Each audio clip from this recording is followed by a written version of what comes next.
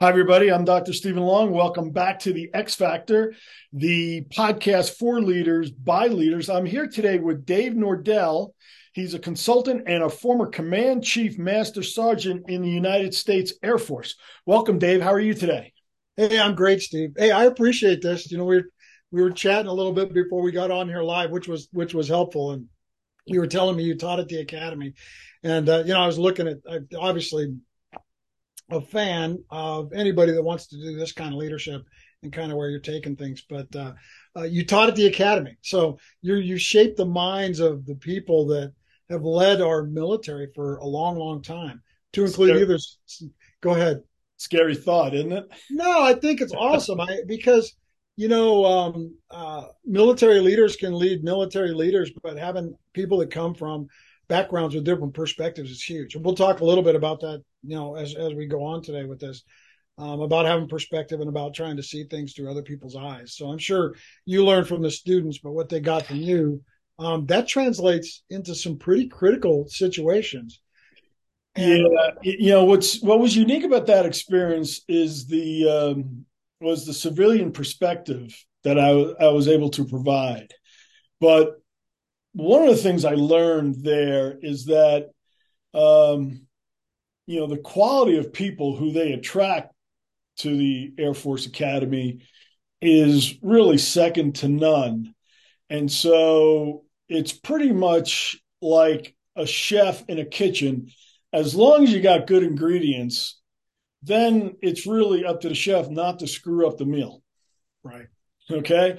And, the quality of people, that attend the United States Air Force Academy is so great that basically my job, and I think most of the other people's jobs there, was just pretty much don't screw them up and just provide the guardrails that are required for adaptation into the Air Force, from a civilian background, and then let their talent just develop and shine. So Well, it might please you to know, because when you're a command chief, you're working right next to the boss, whoever that is, wing commanders, numbered Air Force commanders, and even the chief of staff of the Air Force. You're in those influential circles, and so they won't admit it to you, but I've heard many times in a quiet room somebody mumbled at something that said, a professor at the academy said once, and so those things don't go away through the years. It's not like you just ship them off and they forget. So it's all there. It's pretty cool. that's in a scary way that might be true. So why don't you help the listeners understand, in terms of the hierarchy, where that command chief master sergeant lies? Because in my time at the academy, I just gained a tremendous amount of respect, for the leadership from the enlisted side of things. Right. So we're lucky. I tell people you don't realize it, but the day you go to basic training in San Antonio, Texas, the first day you're there, they're starting to teach you to be a leader. Mm-hmm. And so the other thing that I used to tell the second lieutenants when I was, when I became a chief and even before that, but the day you graduate a second lieutenant from the United States Air Force Academy, they outrank 85% of the people in the United States Air Force. Right. So that in the big hierarchy, that's where they're at. Well, there's kind of two forms of leadership, right? There's leadership, based on just your position and your rank or your title or wherever you fit in a corporate environment or a military environment. And then there's leadership that comes along with experience and rank and being put into situations where you have influence based on that. The top two ranks in the Air Force are senior master sergeant and chief master sergeant. Mm-hmm. And the reason those are there are that you'll notice the Air Force doesn't have warrant officers. The Army still has warrant officers. And those warrant ranks, the reason they switched that and they made those two, they're called super grades. The reason they made those two super grades in the Air Force was to kind of replace those to be those senior leaders that not only are leading the enlisted force doing the development, train, organize, equip, develop, the sustainment pieces, and working as the conduit for the HR piece for the commanders to make decisions, but also to fill that kind of technical tactical role when you're out in an environment, especially a combat environment. So, for instance, the captain needs to go to XYZ, and you're running a mission set. Well, a chief will step in and do that. and he'll fill that role. Now he doesn't come along with the command authorities for discipline and those type of things, but the rest of it kind of works that way. And then the biggest piece of being even the senior enlisted force, he's 70, 89, all the services. One of our number one charges is to grow and develop the young leaders, to make sure that they're ready to take on those senior leader positions when they get into command positions and those type of things, and to be there side by side to kind of keep them out of trouble. So, Mhm. it's a lot of times the boss will come to you and say, "Hey, chief, can you find or do X, Y, and Z?" And then you go do it, and then the young ones will say, "Well, how did you do that?" And the answer to that is, you don't need to know it. It's moral, ethical, and legal, but the rest of it you don't really need to know. And they start to learn that early on, how to utilize the force and that through us. So, yeah, a lot of exposure. It carries a lot of weight.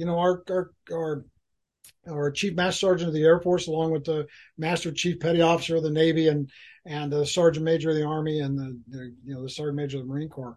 They sit on Capitol Hill and they testify. I mean, they fight for money and resources and quality of life, and they do those type of things. So, very influential positions. As the pyramid gets skinnier at the top, people get selected for jobs that they have an aptitude in. Steve, I started in the Air Force. I came in, I wanted to be a plumber. I came in 1984. I wanted to be a plumber. Mhm. Always wanted to go in the Navy from the time I was a little kid. Used to get up and watch John Wayne storm the beaches of Iwo Jima over and over and over again because that's what I wanted to do. I wanted to be on those destroyers and prepping the beach. And the day all the recruiters came to my high school, the Navy guy was, let's just say he wasn't on his game. And the Air Force guy put his arm around me and off I went. So 30 plus years later, after a 30-year career. It was all about Master Sergeant John Dees was his name, and I'll never forget him. And it was all about attitude. So we're going to talk a little bit about that today when we get into some of the more leadership focused things that we talk about.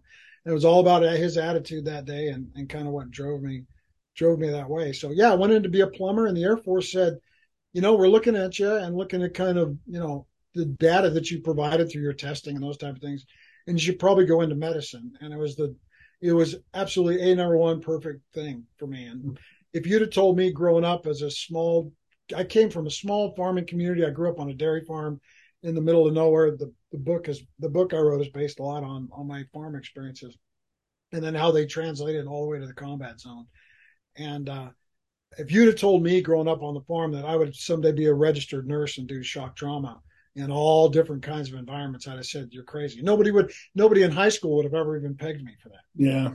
And so, there you go. Throw me in the United States Air Force, and the next thing you know, I'm off and running. And I started off as a straight leg medic and rode the ambulances and did the EMT thing. And then, the Air Force is a wonderful place because it has its own community college and it ties a lot of your successes to your education. I went in the Air Force and thought, man, I can get away from school because I wasn't going to be good at it. Had an English teacher that told me I should go in the military because I'd never make it in college. So 30-year military career, I think I was pretty successful. Got 4 college degrees and I wrote a book. So I think I came out. I think I won. I think she would say today that she missed that one, Well, but no, she's probably taking credit as far as motivating you. right, there you go. Right, exactly, exactly. Well, what she wrote in the margins of the paper weren't very motivating, except in the fact that I passed that along through the years when people would stand in front of me and tell me they didn't think they could do something or they didn't think that they were able. And Okay. that's obviously as far from the truth as possible. So, yeah, pretty blessed career. And so medicine took me a lot of directions, Steve, which is amazing. And for your listeners, I think is really important because sometimes we get stovepiped early on. So, for instance, I know you're an educator, and you could have chosen 1,000 different places to do your PhD, but it took you a place, and you taught, you teach in your discipline.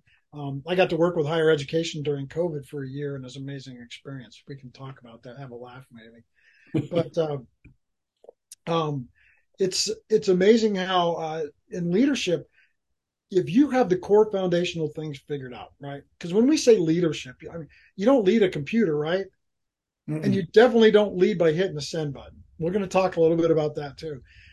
You don't lead metal and material and machines, and you don't lead that stuff. Those are tools that you use to get a job done or a mission set done or those type of things. what you're leading is people. Hmm. Well, if anybody thinks that there's 12 ways, 7 hows, and 29 whys to get to leadership, they're, I think this is Dave's personal thing. I think you're crazy. Yeah. However, that works well for our society, our American society. We're very McDonaldized, and Hmm. so when we move forward in the leadership world, really what we want to do, I'll give you an example, make you laugh. You're a fitness guy because I've seen your water bottle, so it's a good thing. Um, That's true. so it's awesome. I know. Look at that. That's the best prop in the world. Um, when you our society is very, and you probably saw this in the academy quite a bit. People really like the answers to the test. Yeah. So it's very easy for me to write a book, and it's not in my book, but to write a book to say, here's the 7 habits of a leader. Now that's a Maxwell thing, right? And Hmm. Maxwell's got a lot to add, and he's been very, very successful. But when you say it's the 7 habits, you might lose your audience a little bit because what they do is they skim the whole book until they find a page that actually has the page that says 1, 2, 3, 4, 5, and they tear that out and they stick it in their cubicle, Hmm. and they think that they've got that kind of figured out. Well, you went back to explain chiefs. Chiefs sit in rooms to remind people that it's not a cookie cutter when it comes to people. When it comes to motivating, training, equipping, organizing, and to doing all of those things, Hmm. because chiefs have been there. So you'll appreciate this because you raised a lot of them coming out of the academy.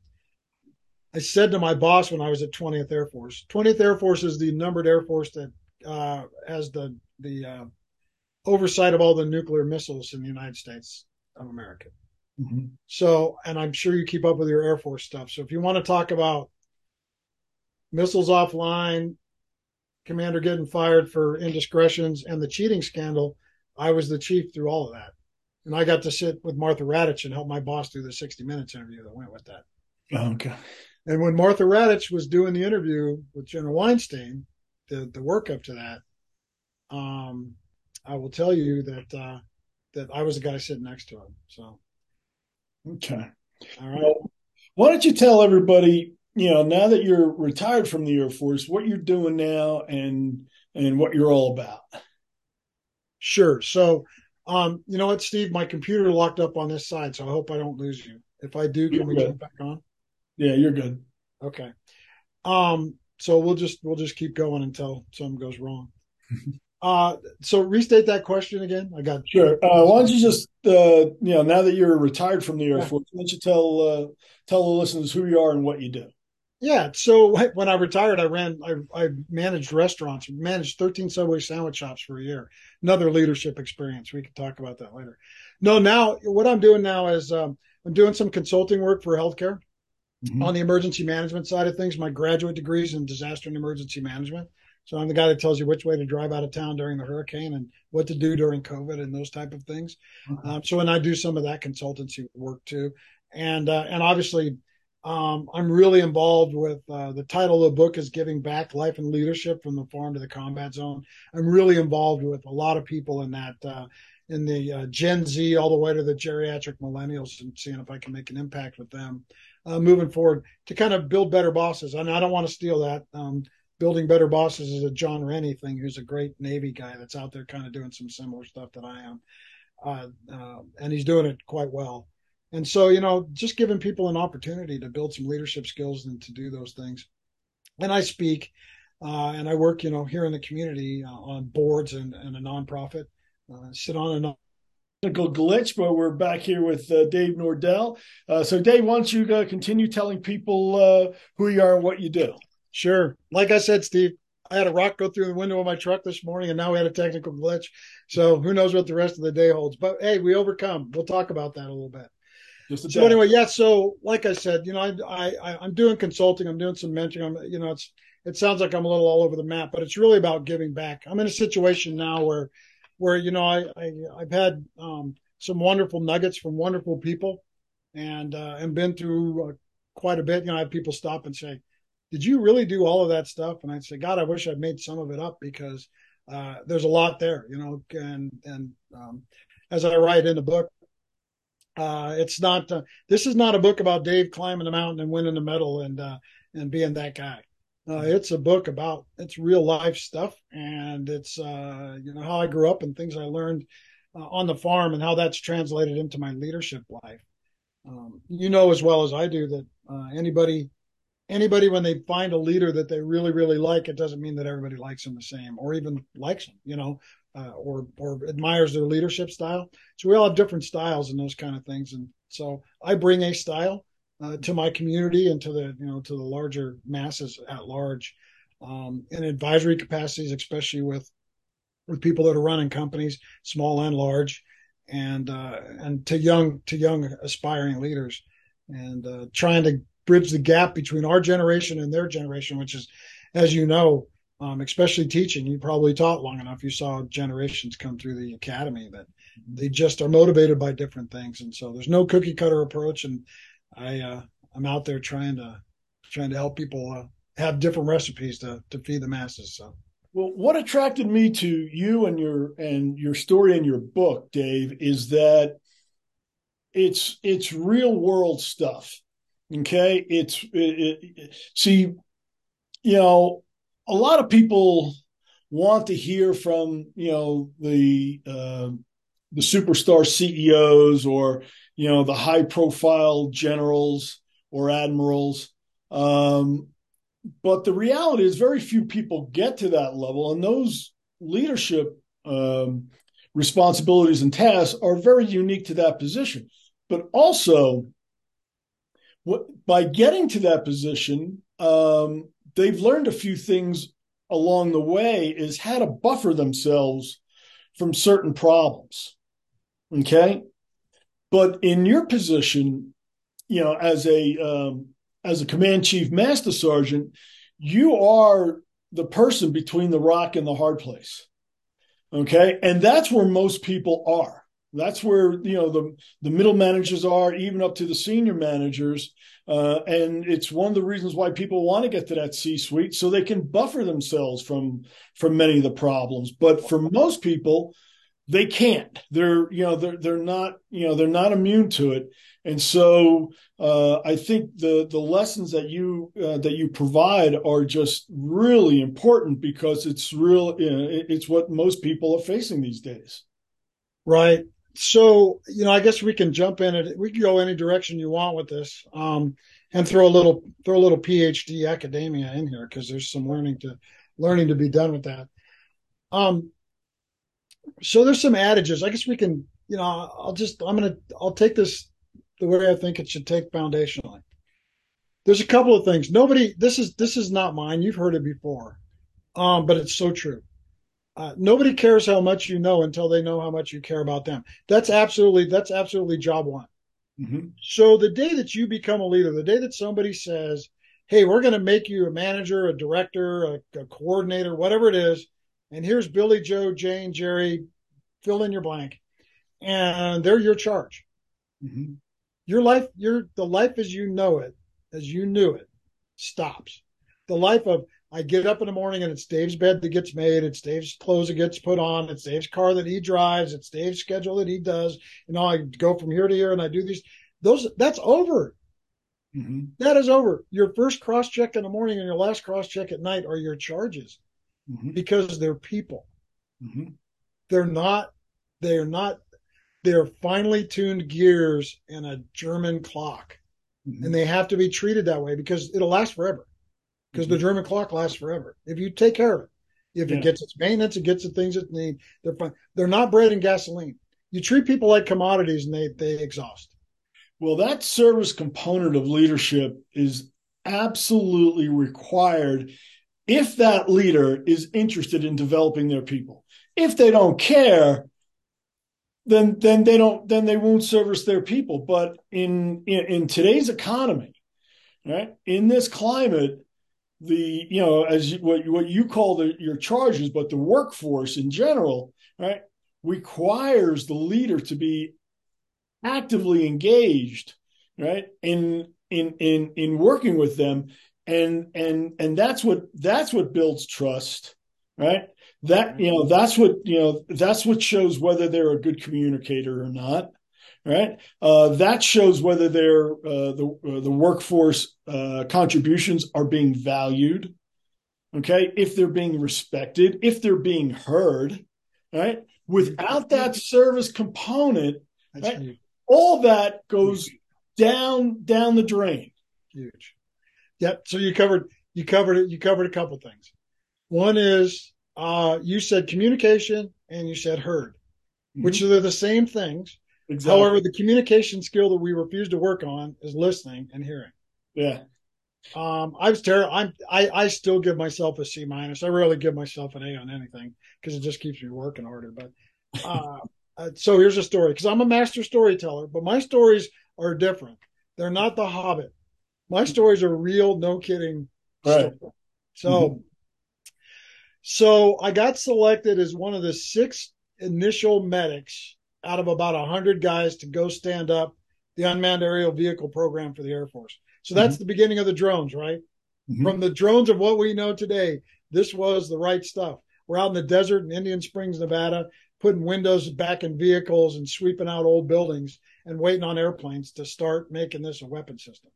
Mm-hmm. The guys were doing technical orders on working on the airplanes on legal pads with a pencil. And they would write a step in and they'd figure out, no, we want to do this. And they would erase it and they'd start it over and they'd staple them and hand them to the next guy. And that's how we did it all from scratch. So obviously, the majority of the support staff there were all kind of handpicked from the Air Force based on our accomplishments up to that point in time. So we were smart people, right? That had good ideas, and we were strategy people, no matter where we were. At the time, I was an E5 and had a lot of bright ideas, and I was a great transmitter. Man, I could stuff could get in here and come out, get in my head and come out of my mouth fast. Mm-hmm. It's good, and it was righteous, and yeah, I put some thought into it, but I was an over transmitter. So I go to a meeting with my boss. This is a strategy meeting for the unit, and it had a lot to do with human performance. And I was kind of the guy. It was my project. And I went into this meeting and I ran over the top of. I wasn't a chief then. I ran over the top of chiefs. I ran over the top of the boss because I just had my stuff and I needed to get it all out there. And I got it all out there and I slapped the table and puffed my chest out and we left the meeting. And my boss grabs me by the wrist. Great guy. So Roy Campbell retired as a senior master sergeant. He's from the hills of Kentucky, the eastern hills, a total Yeah. hillbilly. I mean, the version of hillbilly. I mean, he didn't have indoor plumbing until like he was 18 years old. That Right. kind. So coal miner's son. Mm-hmm. And he grabbed me and he said, "You're a really smart guy." And he goes, "And you've got a lot of really, really good ideas." And he goes, "And those ideas are going to get better as soon as you learn to shut your mouth." And so what happens from that? So I go back to the office. I feel bad for myself for a day or two. And then I took a 3x5 card. It's in the book. The title of the chapter is Listening on a 3x5 card. And I wrote the word listen in block letters and I stuck it in my left front pocket. And from that time on for years, I took that either literally or figuratively with every meeting. And when I wanted to over transmit, I would reach in and grab that card to kind of back me off. Mm-hmm. Still have to work on it today, to this day. Still have to. It's just counterintuitive to me. And so I have to work on it. But as soon as you start to listen and as soon as you start to hear, Mm-hmm. then people feel like you value them, which is the caring piece. Mm-hmm. Then they start to share. And the amazing thing is then when you shut your mouth, then you find out where the cockroaches are, where the leak is, where the safety problem is. You start to find out all of this stuff. You want to talk about padding yourself in a CEO position? That's how you pad yourself.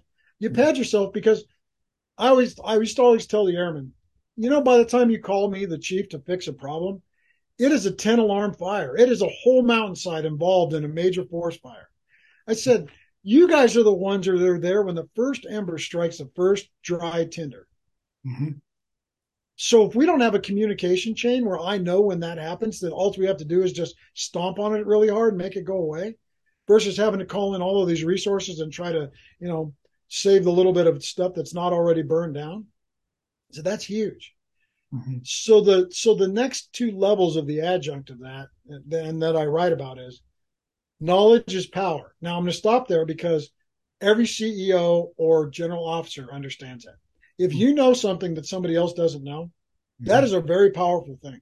Right. You can maneuver in rooms. The halls of my youngest son worked in where he just finished. He's working for a nonprofit now, but he just finished working for a U.S. senator here in Montana, up on the hill. Mm-hmm. And he's 27 years old. He's amazing to listen to talk to how his mind works. But having when you walk into rooms, having that nugget is a big deal.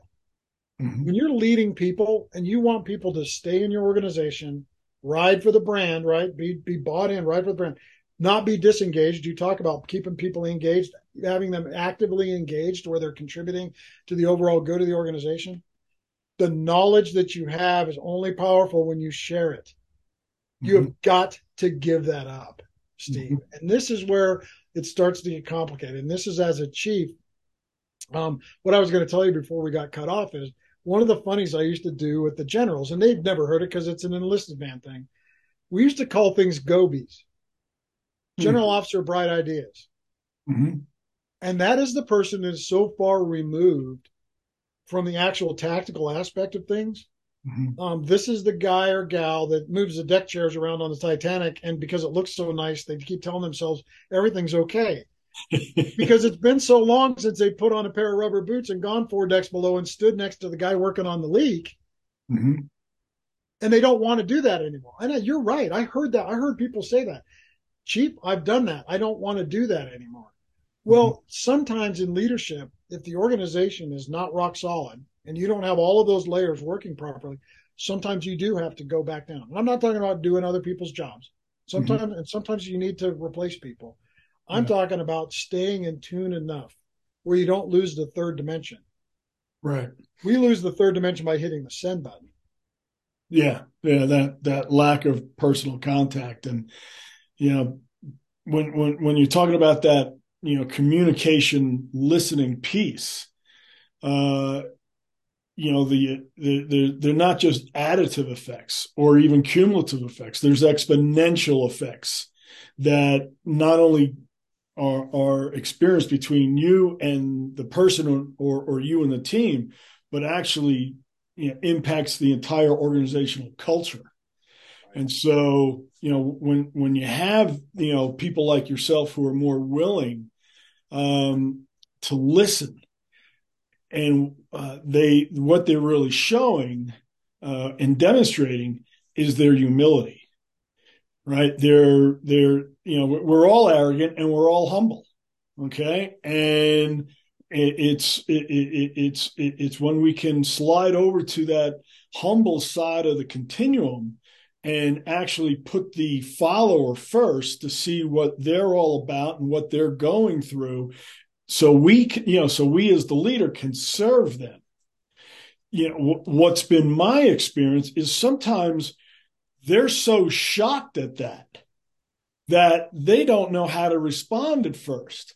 But then they realize, well, wait a minute, this is somebody I can trust and actually talk about what I'm actually going through. Right. Right? Right. Because as a leader, all we're doing is accumulating data, right? So we can help make the best decision, not only for that person, but for the group. So you remember I told you that we started to learn how to be leaders in basic training on day one, even though we didn't know it. Mm-hmm. So here's this story. This is in the book. So I'm sharing some of these stories are a little difficult. When I wrote this book, I'll tell you I had a tear in my eye on a few chapters. So especially when it got to some of the combat experience. But um, so remember, Dave Nordel grew up on a farm. I grew up in a brown community. I'm Portuguese. I'm a fourth generation Portuguese immigrant, and I'm the last Mohican in the family. Okay. So I'm the last one that all my lineage, even my son went and got his DNA done. He goes, I'm half Portuguese. I said, no kidding. You didn't believe me?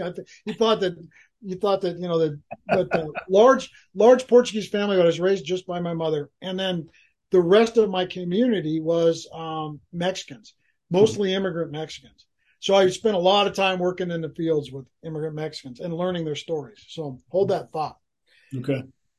So, but it came with all of the advantages of being on the farm and the things that I write about. It came with some disadvantages. And leaders always walk into any leadership situation with a handful of disadvantages.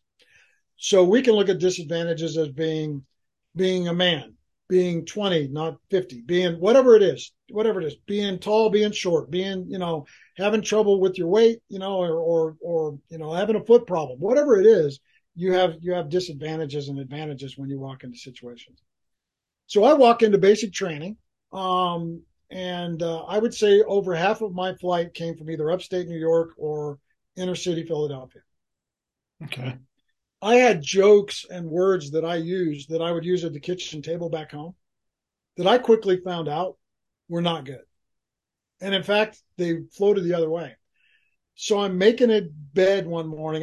They made me a student leader, so I'm a squad leader. So now I'm in charge of 12 guys. I've been in the Air Force for 5 minutes, and I'm in charge of 12 people. Think about that, Yeah.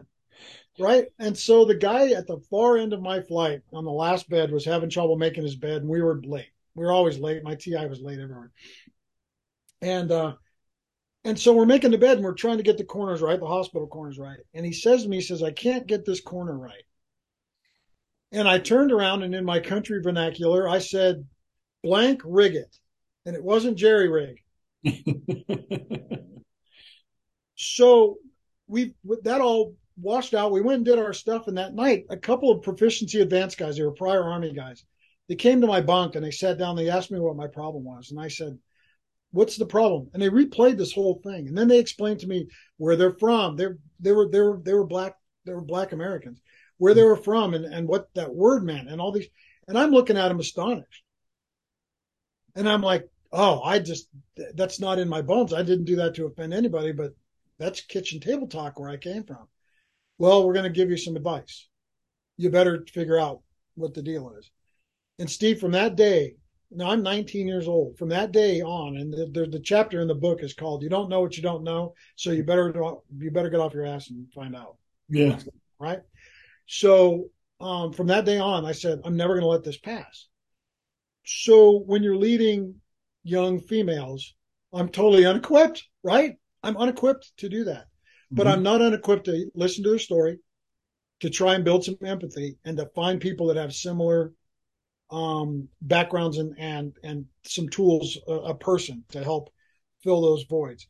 So you don't know what you don't know, and you need to go find out. And this is the hardest part about rounding yourself out as a leader, Yeah. because it is so easy to slap your chest and say, "Didn't you see my name tag? It says executive director on it." Hmm. Well, that's fine and dandy, but you're acting like Dave Nordel, 19-year-old farm boy kid, finally out in the world. Hmm. And there's some issues, there's some changes that need to be instituted to change that. So, what do you do? What are you doing to yourself? What are you working on in yourself? What are your conversations with yourself? And are you courageous enough to put yourself into situations that are scary, uncomfortable, and put you at a disadvantage? Are you able to do that? And so there's a certain level of that type of vulnerability, and then the other vulnerability is you got to be able to tell your story, because none of us went straight to the top. Hmm. None of us have had perfect relationships. I've been married once before. I have jokes that I tell about that, and they're appropriate jokes. They're not awful. But the thing, it was a huge learning experience for me. And I'm Hmm. not just going to let that go and hide it and not share that. So when somebody's having a relationship experience, I usually share that with them, and other things, and some of this stuff is in the book. So what did I cover there? I covered courage, right? Hmm. And I also covered this ability to build this empathy. Hmm. And when you talk about putting a buffer in there, some of these buffers, Steve, and this is Dave talking, some of these buffers are not wanting to do that, Right. because it's the messy part of leadership. Well, what I've learned is ineffective leaders focus on the known knowns, on what they know. All right. Mediocre leaders take a step and they focus on the known unknowns. Joe Okay. Harry, Yeah. Joe Harry's window. Okay. But then there's the truly humble leader, the servant leader, right? Who's focusing on the unknown unknowns, right? Willing to be vulnerable in front of their team and say, no, you teach me because I don't think I know this. Right? And so but trust and respect, communication, all of that now start to blossom. And that's where you really become a really, truly effective leader, one who can actually, you know, affect change. Right. when I was telling that story, I could see on your nonverbals it makes you uncomfortable. It's a hard story to hear, and that's okay because we probably all have something that's similar. And I get a lot of feedback from that on the book is, well, I didn't grow up on a farm, but boy, when I was, my dad was a meat packer, and I can tell you, we had the same type of experience or the same type of things that you go through. And these things are these things are nugget. I call them nuggets in the book. These are huge Mhm. nuggets. And if you want to run away from them and hide from them, then you're probably not going to get where you truly want to be as a leader. I emphasize over and over again that leaders are only anointed and appointed by their peers and followers. Mhm. Leadership is not this title thing, and it's Mhm. not a position thing. Mhm. You did a great job of just describing Harry's window, right? So, and you know that, but when you talk to people about that, they get really inquisitive. I've been teaching a lot of that. They want me to come and teach it. It's a very Mhm. simple concept. Mhm. Have you ever heard the This is another farmer thing. Have you ever heard the saying "turtle on a fence post"? Oh, that is just I gotta tell you why I left because I work very closely with the Air Force Academy football team, and Oh, nice. the coach at the time was Fisher DeBerry, a Hall of Fame Yeah, coach. yeah, And when I get together with those football guys, that's the story they remember. The turtle on the fence post. And at the time, they couldn't understand how, why is he talking about a turtle on a fence post? They're, 19, 20 years old. But now, right, 25 years later, that's the story that resonates with them. yeah. Well, because look what they're doing. Mm-hmm. They're leading flying units. They got high safety areas, those type of things. And once you know that, you can tell the story. I can tell the story because your listeners. There's got to be somebody out there that doesn't know what this is, and they can look it up. It's pretty easy to find. Mm-hmm. But think about knowing that story at the age that you're telling it, and then being in the position. It would make me feel pretty yucky. I would be looking around, going, I hope they don't think I'm a turtle on a fence post. I got to deserve, I got to have the capability to be up here, right? I've got to belong, and nobody should feel sorry for me and feel like they need to get to help me down. So, yeah, I mean, that's a big deal. That whole concept of how you're perceived Mm-hmm. is a big deal. And quite honestly, all of the tools start foundationally. You don't So you can help me with this. I use this data because I pulled it over the years and it was given to me in some fancy class I went to at some point in time. The average age of the American person that is in a position of leadership. Now, notice I didn't anoint them as a leader, but they're in a position of leadership. The average person gets their first formal leadership education or training at 42 years old. Oh, that's a little late. Well, it's way late. They are probably in a directorship after having two manager jobs. Yeah, it's a little late in the game. And it's amazing when you talk to the people that haven't had that, right? That haven't had any of that. You talk to them about situational leadership and job matching and the basics. I mean, the very low level basics of how to do these things and the stuff that we're talking about. And they look at you and they go, "Well, I wish somebody would have told me that years ago." And then Mm-hmm. they will tell you a story about somebody's career or life that they sent on a negative path because they didn't have the tools. Mm-hmm. So yeah, knowledge is power only when shared. So as you go, you've got to pass this stuff on. Well, as a PhD, I'm looked at as the expert.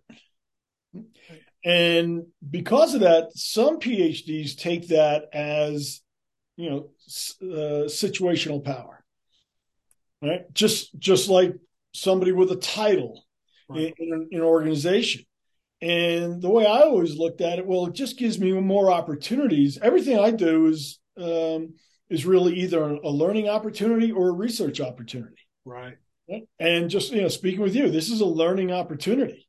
So if when leaders take that mindset, adopt that mindset, is every interaction that they come across, whether it's below them, above them, beside them, or outside of the organization, Then basically they're practicing humility, and because of that, that's when they're able to learn and then basically take that data, and assimilate that data and synthesize it into what they already know to see if it actually checks out or how it actually conflicts. And then start, if it does conflict, well, then maybe I've been wrong. Maybe this is actually more Right. the right way to do it. Right. So I find it fascinating, particularly in your field as as a nurse and a medic, in combat, where you have to make, split second life saving decisions, It's in the right? book. And how you're actually getting, getting data. You don't have the luxury to be arrogant. Oh no. Oh no. And you've got to go work for people. So when I showed up, yeah, here's the story. I mean, this is kind of it's turned out to be the centerpiece of the book. And if you look behind me, you'll see the flag. So we can talk a little bit about that. Yeah. But um, so yeah, great example. So in 2008, we're in the surge. We're in the 2007, 2008 surge in Iraq, and I'm the superintendent of the hospital. I'm a chief at Grand Forks in North Dakota, and they select me to go to Balad to be the chief of the trauma center. So the Mm-hmm. trauma center in Balad, the Air Force Theater Trauma Center, is the trauma center for the whole country. Everything filters in there. That's the whole medevac place. That's where you get in, get out. So almost everything, except for a few things around Baghdad, almost everything came to us. So it could be 5 seconds old or it could be 5 days old, but it was all there. And that includes terrorists, the enemy, all of it. Kids, 12% of everything we saw were kids. Oh, wow. So how do you get 235? I've got to learn to shorten this story because it will wear people out. But how do you get 235 medics, all coming from all different parts of the world, everything from neurosurgeons to administrative specialists? How do you get 235 medics to coalesce and get a 99.5% survival rate? If you show up with you're breathing and you have vital signs, 99.5% chance you're going to go home alive. Now, how do you do that? Mm-hmm. Well, I had a little time to think about it before I took off, and we can this is piggybacks off of where you were going. I decided two things. I had to have two things that were constants. One is shared pain, right? And the other one was an attitude, a constant, consistent attitude. I didn't know what that was going to be until I kind of got there to get my head around it. So I hate push-ups. I've always hated push-ups. Push-ups are a necessary evil. Not so much. It's not so bad in the Air Force, but they're there. Mm-hmm. And I figured, you know what? I'm going to do a lot of push-ups. They make me better physically. And I'm going to have people do push-ups with me, and we're going to share some pain. And it gave me time to slow things down, where I could look people in the eye and kind of get dual feedback. Mm-hmm. So I get there. My shifts are about 18 to 20 hours, and I get my changeover done with my replacement. And my office, I had an office in the office building. It was an old Iraqi office building, and they built the trauma center onto it, the new trauma center. And so one of those offices was mine. On the other end of the hall, the far office was the chaplain's office. Mm-hmm. So lesson number one, right? You always need help. No matter where you are in a leadership role, you have to have help. And the people that you keep around you are important. So you and I both talked about being Catholic, so you'll get a kick out of this. So um, I would stop in the chaplain's office every morning, and I would get on my knees and I would have them say a prayer. Mm-hmm. Well, Steve, one morning it was a Baptist minister. The next morning it was a Protestant. The next morning it was a Catholic priest. And we had one of the three rabbis in the whole Department of Defense there. Okay. So guess what? The words were the same. It's the same God. It's the same deal, right? Yeah. But I built my foundation every day, just a little bit of my foundation there, and then off I went. And I went down. The first place I stopped was with what I call the admin people. They're not admin people. They're movers of God's will, because those are the people that would get you off of the battlefield and home to your parents in a back to the stateside hospitals in 24 or 48 hours. They're just amazing people. Mm-hmm.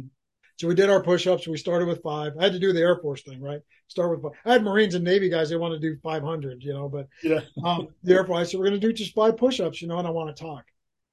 The question after doing push-ups, Steve, the very first question was always, Chief, how are you doing? Totally innocuous question, right? Mhm. The answer sets the tone for everything.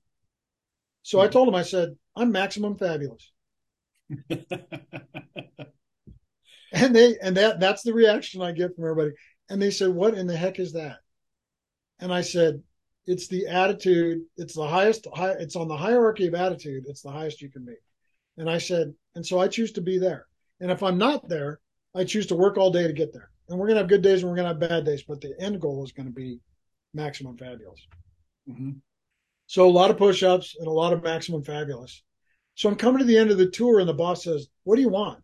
He says, "You're leaving." You know, they do those in the combat zone. They do these funky, really quick get-togethers, and if you're lucky, somebody can find some ice cream, and they hit you on the back and slap your helmet and throw you on the plane, and everybody switches over, and away you go. But they wanted to have a little pause for me, which was awesome.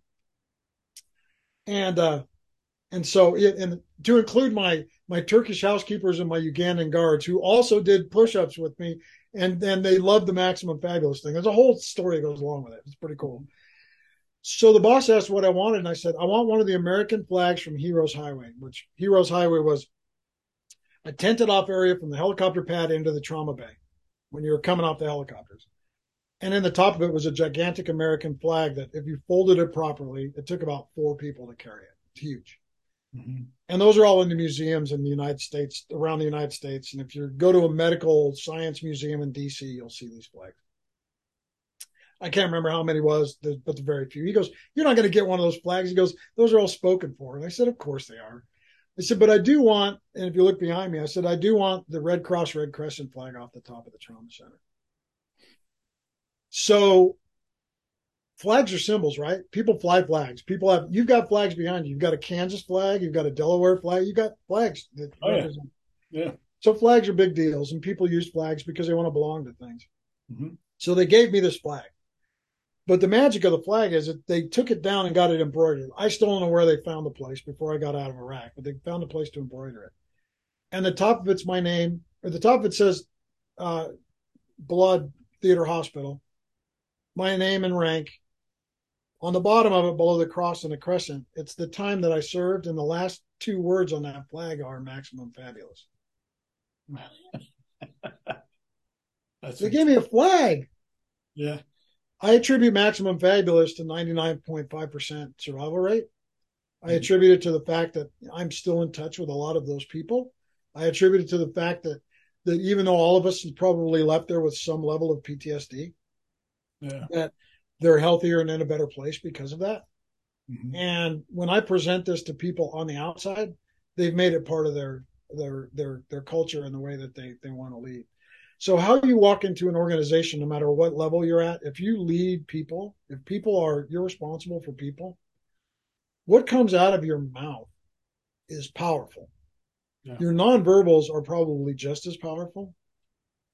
And so when you talk about strategic leadership, so laying in something, maximum fabulous being my thing for the time that I was there, if we talk about that, and then you talk about how you're perceived by your subordinates, the people that are working for you and with you, how you're perceived, boy, how you carry yourself. The worst times I've ever had as a leader, Steve, was when my attitude got bad and my nonverbals got crappy.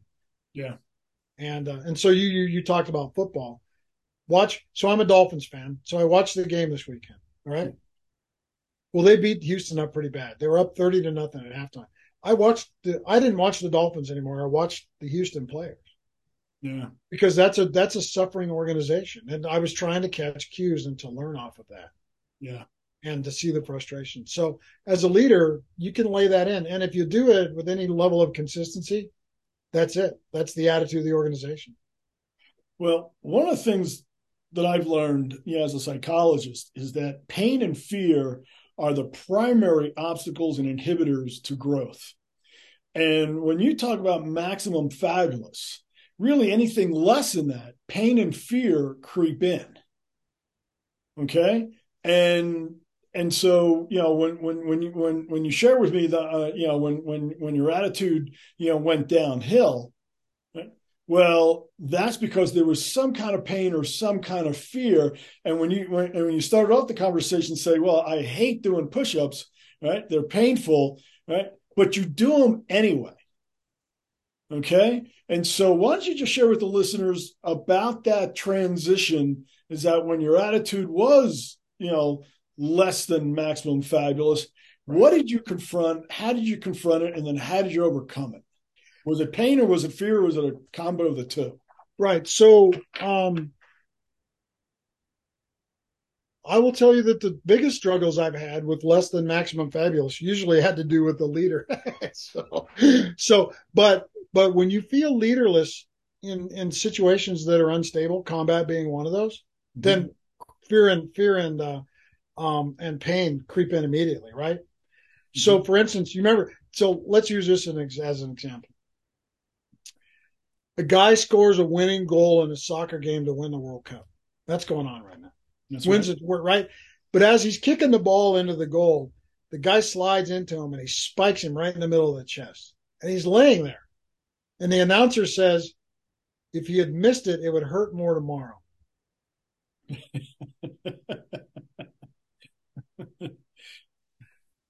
I no, this is out of maturity, Steve, because I've made the wrong decisions on this a lot.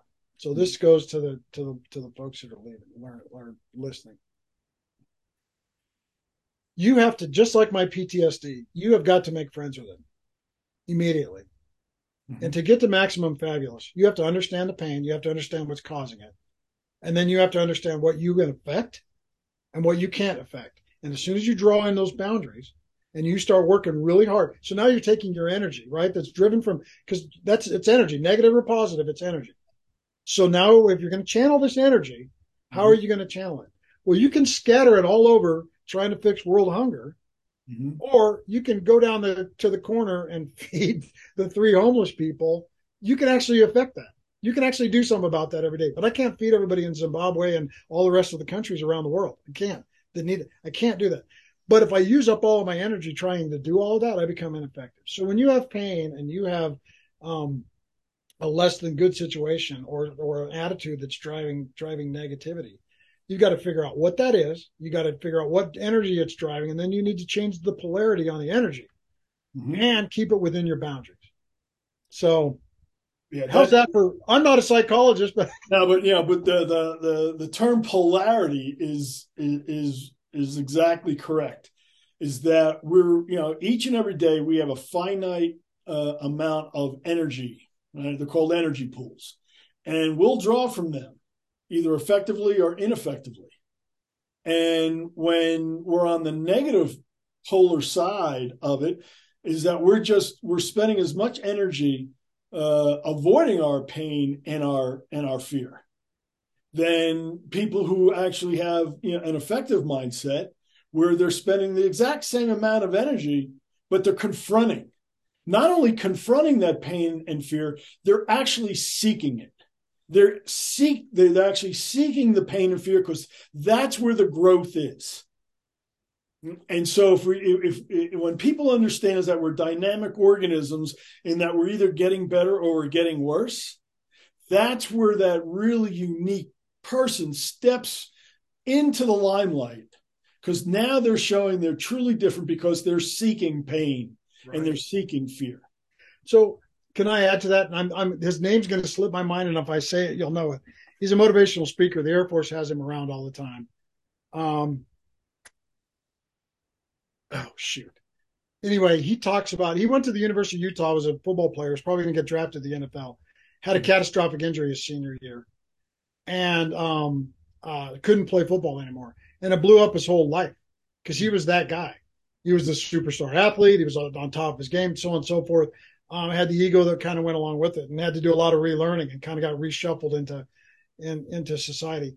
But he talks about, because I want to add to that, because this is very important, especially for those of us out there. We're losing 22 veterans a day to suicide, and PTSD that is part of that. Not all of it, but it's Mm-hmm. part of that. And that's pain. And there's energy that comes with that. And then you got to pick the polarity that goes along with that. And it's not just about that. But he talks about, he says, if you sprain your ankle really bad and you go to the doctor and he does all the doctor things that go along with that, And then he tells you, do this with your ankle. Bend your ankle, move your ankle like this 10 times a day. And you do that, your ankle will improve to the point that you stretch your ankle, right? That pain. Mm-hmm. If you go to the physical therapist, what do they do to you? They, they, Yeah. I just they, spent 6 months with a physical therapist. They and get you right to the pain. yes, right. Yeah. And they take you right to the pain, right? And they work you through that. And they don't give you a lot of sympathy, especially in the beginning. They have no sympathy for you No, they want because the they want the pain because the pain is the pain. But you would never get there by yourself. You have to have that person. mm-hmm. So as you grow and and you jump into this pain thing, this thing that you're talking about, you have to have somebody or something there that takes the walk with you, that Yeah. gets you through. Because sometimes you can get yourself in a situation where you're in a little too deep, and you got to at least have a lifeline. So yeah, just take somebody on the journey. We're talking about what we're talking about now as a leader. I don't care where you're at. You have to have some form of mentorship. Mm-hmm. Some form of mentorship. You have Mm-hmm. to have some sort of peer support. You have to have a peer group. Mm-hmm. You have to. I mean, even if it's golf buddies, you got to have something. You got to Yeah. have Well, the attitude of the group is contagious. right, and then you have to have a partner in your journey because Mm-hmm. we're all on a journey. And I haven't seen anybody that's taken any journey in life that has done that alone. And No. so maybe that's your spouse, maybe it's your dad, maybe it's your mom, maybe it's your brother. Something you have to have a partner in your Well, journey. even those people who sail around the world on their own, they still have a support team that they're in Absolutely. constant contact with. Absolutely. Even if they fly a pigeon in that drops some chocolate on you, something's going to happen. I mean, it's like, right. It's like the Tour de France, right? The Yeah. Tour de France is the ultimate Mm-hmm. because the guys got to ride the bike, but there's guys scattered all over that Oh, course, it's a team feeding sport. them and changing bike tires and Yeah, all they're this stuff. running interference for them, and All of it. Yeah. All of it. So yeah, yeah, it's a great way to put that. So, well, so Dave, I would, I wish we had more time yeah, no, because you're good. it's It's awesome. fascinating. But please tell everybody the name of your book again. Sure. The book is giving back life and leadership from the farm to the combat zone and beyond. And I wrote it for the type of people that say they don't have time to read books. You can consume a chapter in probably less than 5 minutes. There you go. And at the end of it, there's nuggets. So even if you go to bed, you could probably read 2 chapters before you get sleepy. It's all And it, digested. and it does. And most people that have read it that enjoy it, they usually keep it around so that they can refer back to it because it really covers a wide genre of leadership and life challenges and those type of things. So Well, why don't you tell everybody how people can contact you? sure. My website is one man one plan mt like Mm-hmm. Montana.com, and on there there's if you go on there and you click on work with Dave, excuse me. Mm-hmm. There's a little sign up thing that'll send you right to my email. You can type a little narrative, even if you just want me to pick up the phone and have a conversation with you. You want me to come and do some at least on the front end a little pro bono consultancy or advice giving. We can do that and Mm-hmm. just touch base. You can get at the book on the website. You can get at pretty much everything that you'd want to know about me on the website. Yeah. Uh, for sure. And the book's on Amazon and Barnes and Noble and all the traditional places. It's an international bestseller now, so in a couple of pretty cool areas. So yeah. Congratulations. All right. Well, I encourage all the listeners and even the military officers to reach out to Dave because I think he has a lot to offer. So, again, my name is Dr. Stephen Long. This has been the X Factor. Thanks, everybody, for listening, and we will see you next time.